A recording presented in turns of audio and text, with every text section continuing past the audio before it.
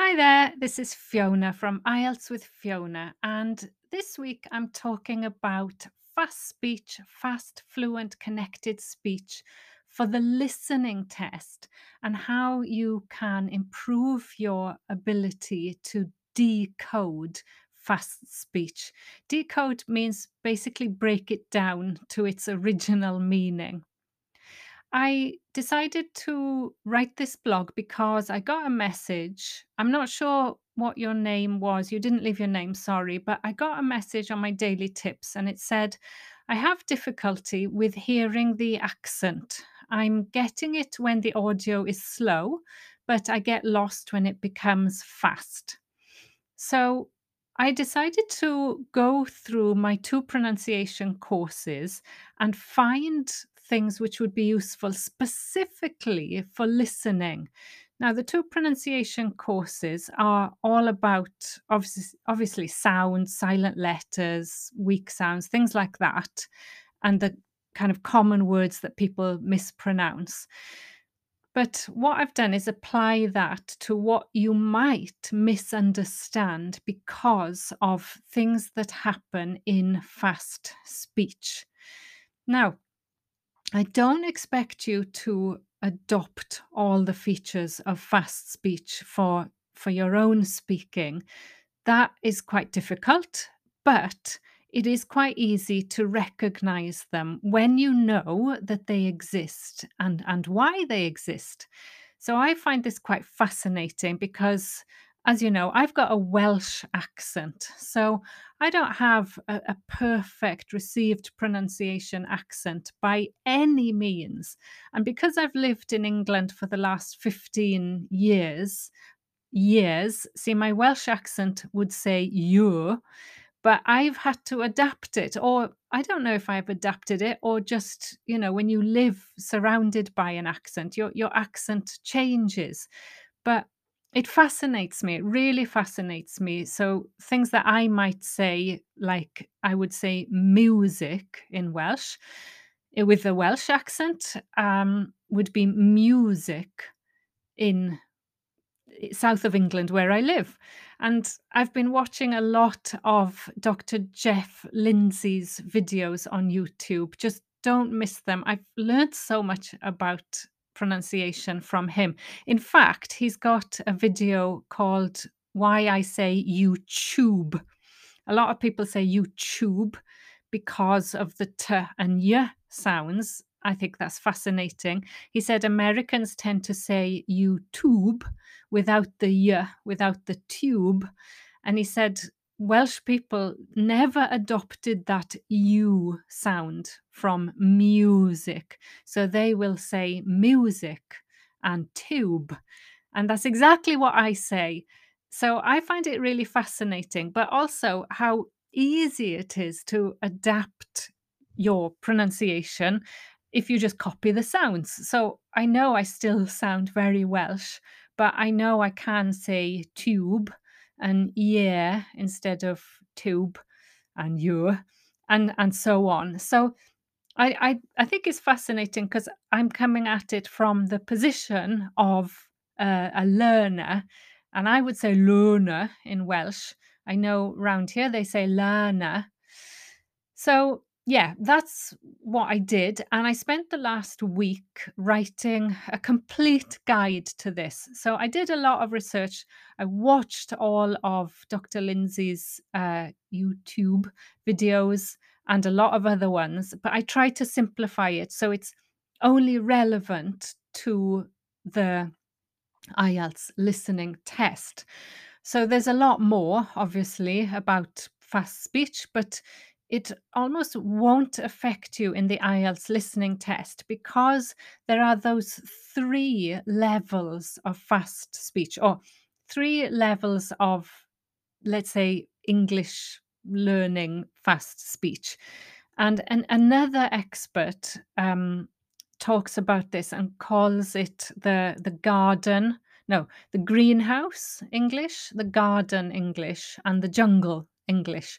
And I love that. And it says if you go to the dictionary, both okay. You'll find the greenhouse, the perfectly protected, uh, received pronunciation. And then if you use course books, you'll find they've been graded and scripted for you. So they're the garden version. They're a bit more difficult because they could be, higher level, but they're still graded. They're not completely natural fast speech. And that's what IELTS is. And then the jungle is real life when watch YouTube videos, movies, podcasts, people speaking naturally in the street. That will sound completely different from the greenhouse variety, or even the garden variety. So with IELTS, of course, it's really carefully scripted. They will never have the speech so fast that it's incomprehensible. And my bet is that they will carefully and and clearly and they'll over pronounce words and phrases so that you don't miss them. So to a certain extent, you don't need to worry too much from that point of view.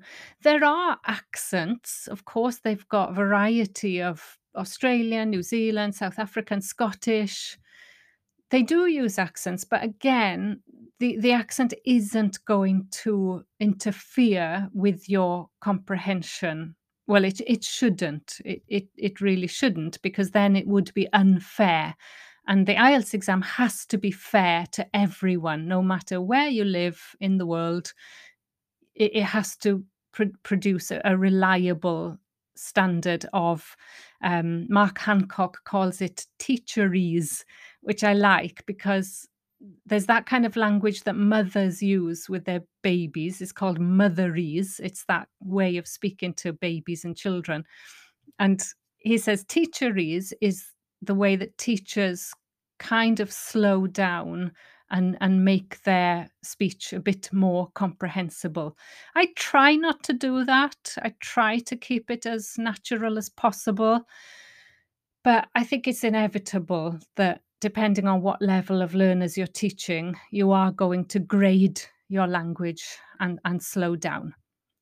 So let's get back to the blog. The blog is brand new. It's February the 10th. I wrote it on my birthday, and there are 7 aspects of connected speech that I talk about. Of course, the guide, which is 34 pages long, goes into a lot more detail, and that has videos from my course, and some of them are public, some of them are not. So I'm going to make another full course out of this guide. So if you're just picking this up for the first time, let's have a look at those 7 things that you need to develop a better understanding of in order to increase your listening score. And the first one is a huge category.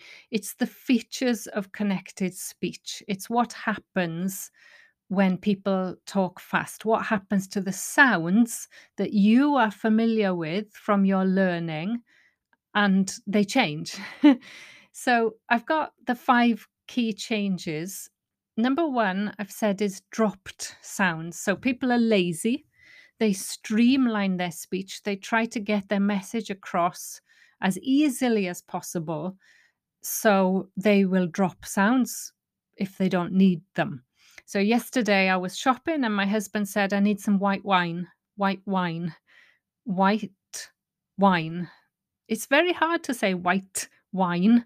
So the t is dropped. And that happens with so many words. I'm clicking between my blog and my guide at the moment, because in the guide, it's got a lot more examples. Yeah, so dropping letters, let me find, like, don't you say goodbye. You don't say goodbye. And don't forget. You don't say don't forget. And it's often the t and the d sounds which are dropped. If you say used to, I used to smoke, you don't say I used to. It's impossible. So that dropping of sounds is important for listening, but also important for you to develop natural sounding speech. The second thing is extra sounds. This is quite hard. It was really hard for me as a with my Welsh accent to hear these sounds. So, if you imagine that how can I explain? Let's see. Okay, I've got an example here. So, in British English, "you are" becomes your. There's no your, it's your. There's no R sound. But if it's followed by a vowel, then you need the R to make the smooth link. So if you want to say you're a band 8, you might say you're an 8. But that will come out you're an 8, you're an 8. The R will reappear. It's the linking R. So I heard this the other day and somebody said, or the captions said urinate because it picked up the R. And this causes so many problems. And there are three called intrusive sounds. So there's the R, and that just appears when there isn't one in the spelling. So, for example, law and order becomes law and order. And there's a W sound and a Y sound as well. Um, so that causes all kinds of problems.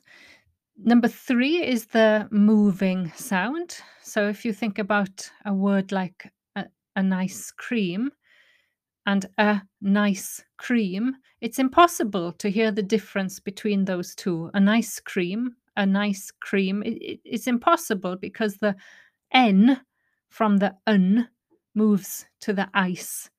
And that happens with all vowel sounds when the un comes before them. And the n sound also causes problems if it comes before difficult sounds like a d or a b. So handbag is impossible to say quickly. So the d becomes ham-bag, ham-bag, H-A-M. And of course, that's hard to hear. And then finally, what happens when things are stressed and unstressed? I just posted a video on YouTube if you want to look at that example. It's about when we say, are you? In fast speech, you would say, are you? But then the answer might be, yes, we are, the full form. So the weak form, the unstressed forms, and the stressed forms are really important. So this brings us really to the second feature, which is weak sounds. The first feature was all about dropping sounds, extra sounds, moving sounds, changing sounds. The second one is what happens with weak sounds. Now, you recognize a lot of these. You know people say I wanna instead of I want to. So the to often becomes just like I'm gonna.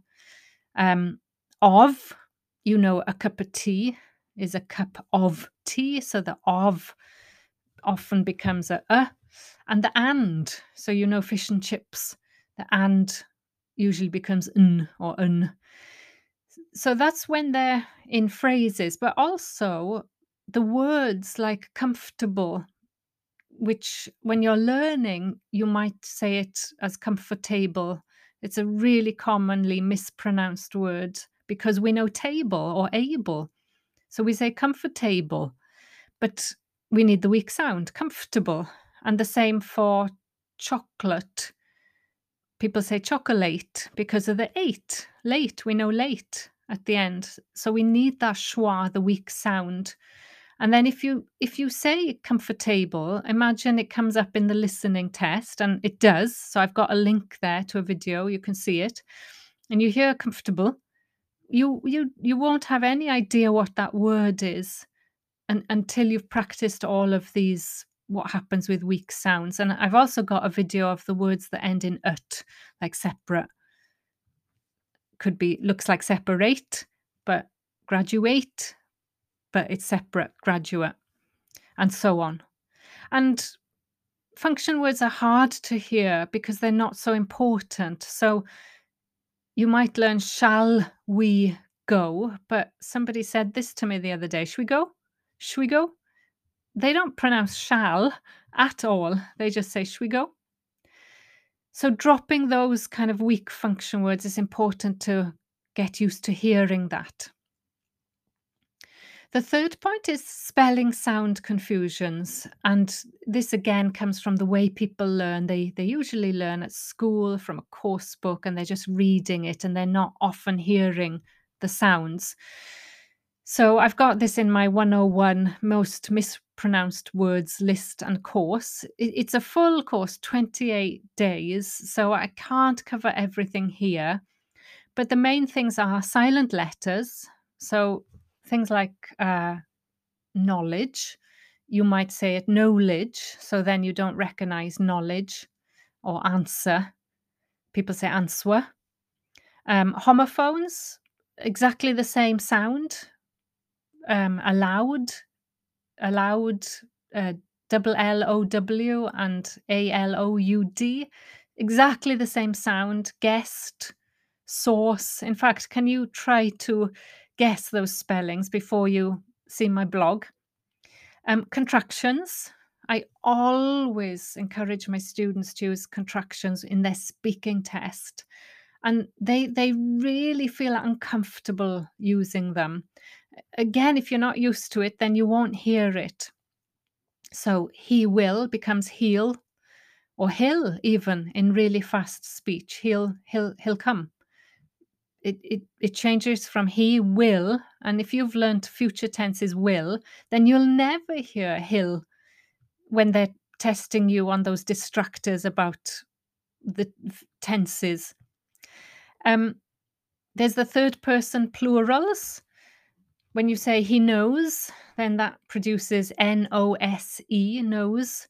And the most common mistake I correct is the third form, the S.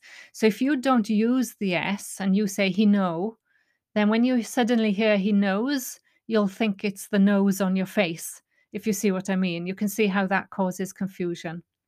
And then there are problems with things like past tenses. So, seen. Oh, I've just noticed I've misspelt it. Sorry. S-E-E-N is seesaw, seen. And then you've got a scene from a movie, S-C-E-N-E. And, exactly the same sound. So that's spelling sound confusion. Again, I've got whole lists of that in my 101 mispronounced words. Number 4 is short and long vowels. In the blog, I don't talk about this too much. I just give you the one example. And basically, it's because some languages don't have the I, the short I, or the A, short A, or even the E, short E. And if you don't have those sounds, then you'll substitute them. So words like head and had, end and, men, man, you might say them the same. So if you say them the same, you'll hear them the same. So the answer in the test could be man, but you might hear men, or vice versa. And that is going to cause problems with like gap fills. And that brings us to number 5, accents. Again, it's not, accents are not right or wrong. They're just different. So I've got a video on the blog there about the New Zealand accent, the Prime Minister Jacinda Ardern saying bid instead of bed. I would say bed. She says bid, not wrong or right. But if you live in Australia or New Zealand, you might hear that all around you, and then suddenly in the IELTS test you hear it differently, and that causes confusion. The problem with the American accent, the more I look into this, the more fascinating and interesting this is. So Dr. Jeff Lindsay, and so I've confirmed it with him, that the American accent doesn't use the short "o." It's called the lot vowel, "o." They would have more a lot sound. Um, so that causes all kinds of problems. In America, they would say, um, I've written here, they're awesome. I would say, "Oh, awesome." But because they would say they're awesome, to me, it sounds like there are some. Now, maybe look at the blog so you can see all of these spellings, but they're completely different meaning. But in American English, there are some sounds like there are some to me, to a British speaker. And another phenomenon, which I have noticed in the IELTS test, is the difference in north and south of the UK. So I say luck, Luck, good luck. But my husband would say look. So he'd say good look. And of course, look and luck, different words, but he pronounces them the same. And that pronunciation has come up again in the IELTS listening test. I've got a video of it as well.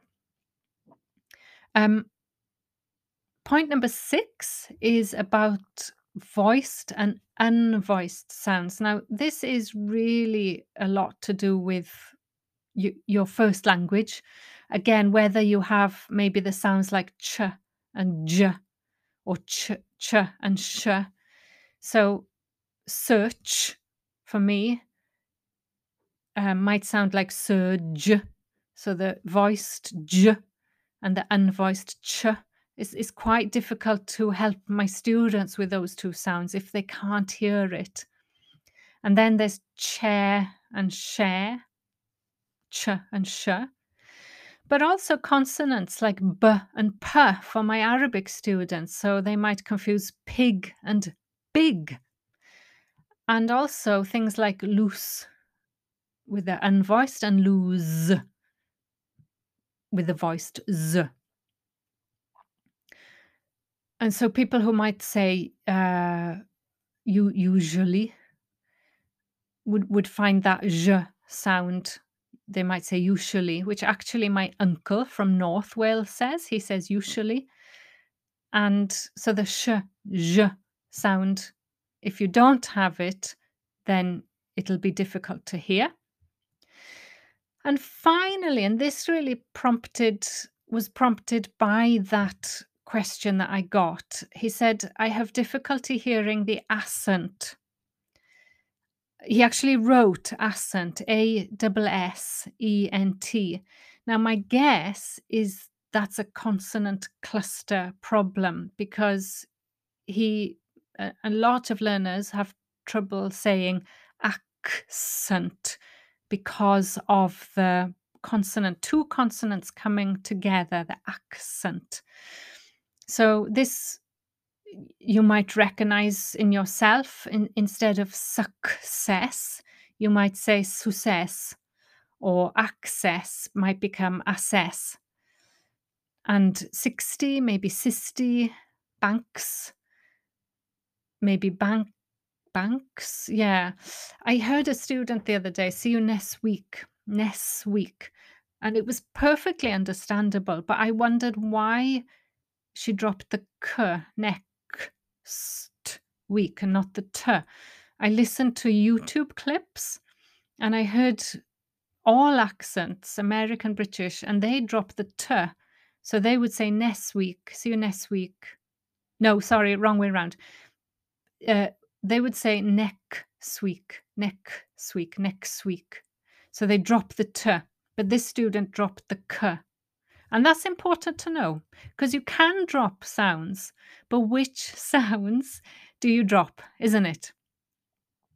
So there you go. I've gone through in a very fast fashion, a very fast fashion, my 7 pronunciation tips for the IELTS listening test. If you would like any of those in more detail, first thing you could do is on the website, I've got the guide available to buy. So that goes through everything.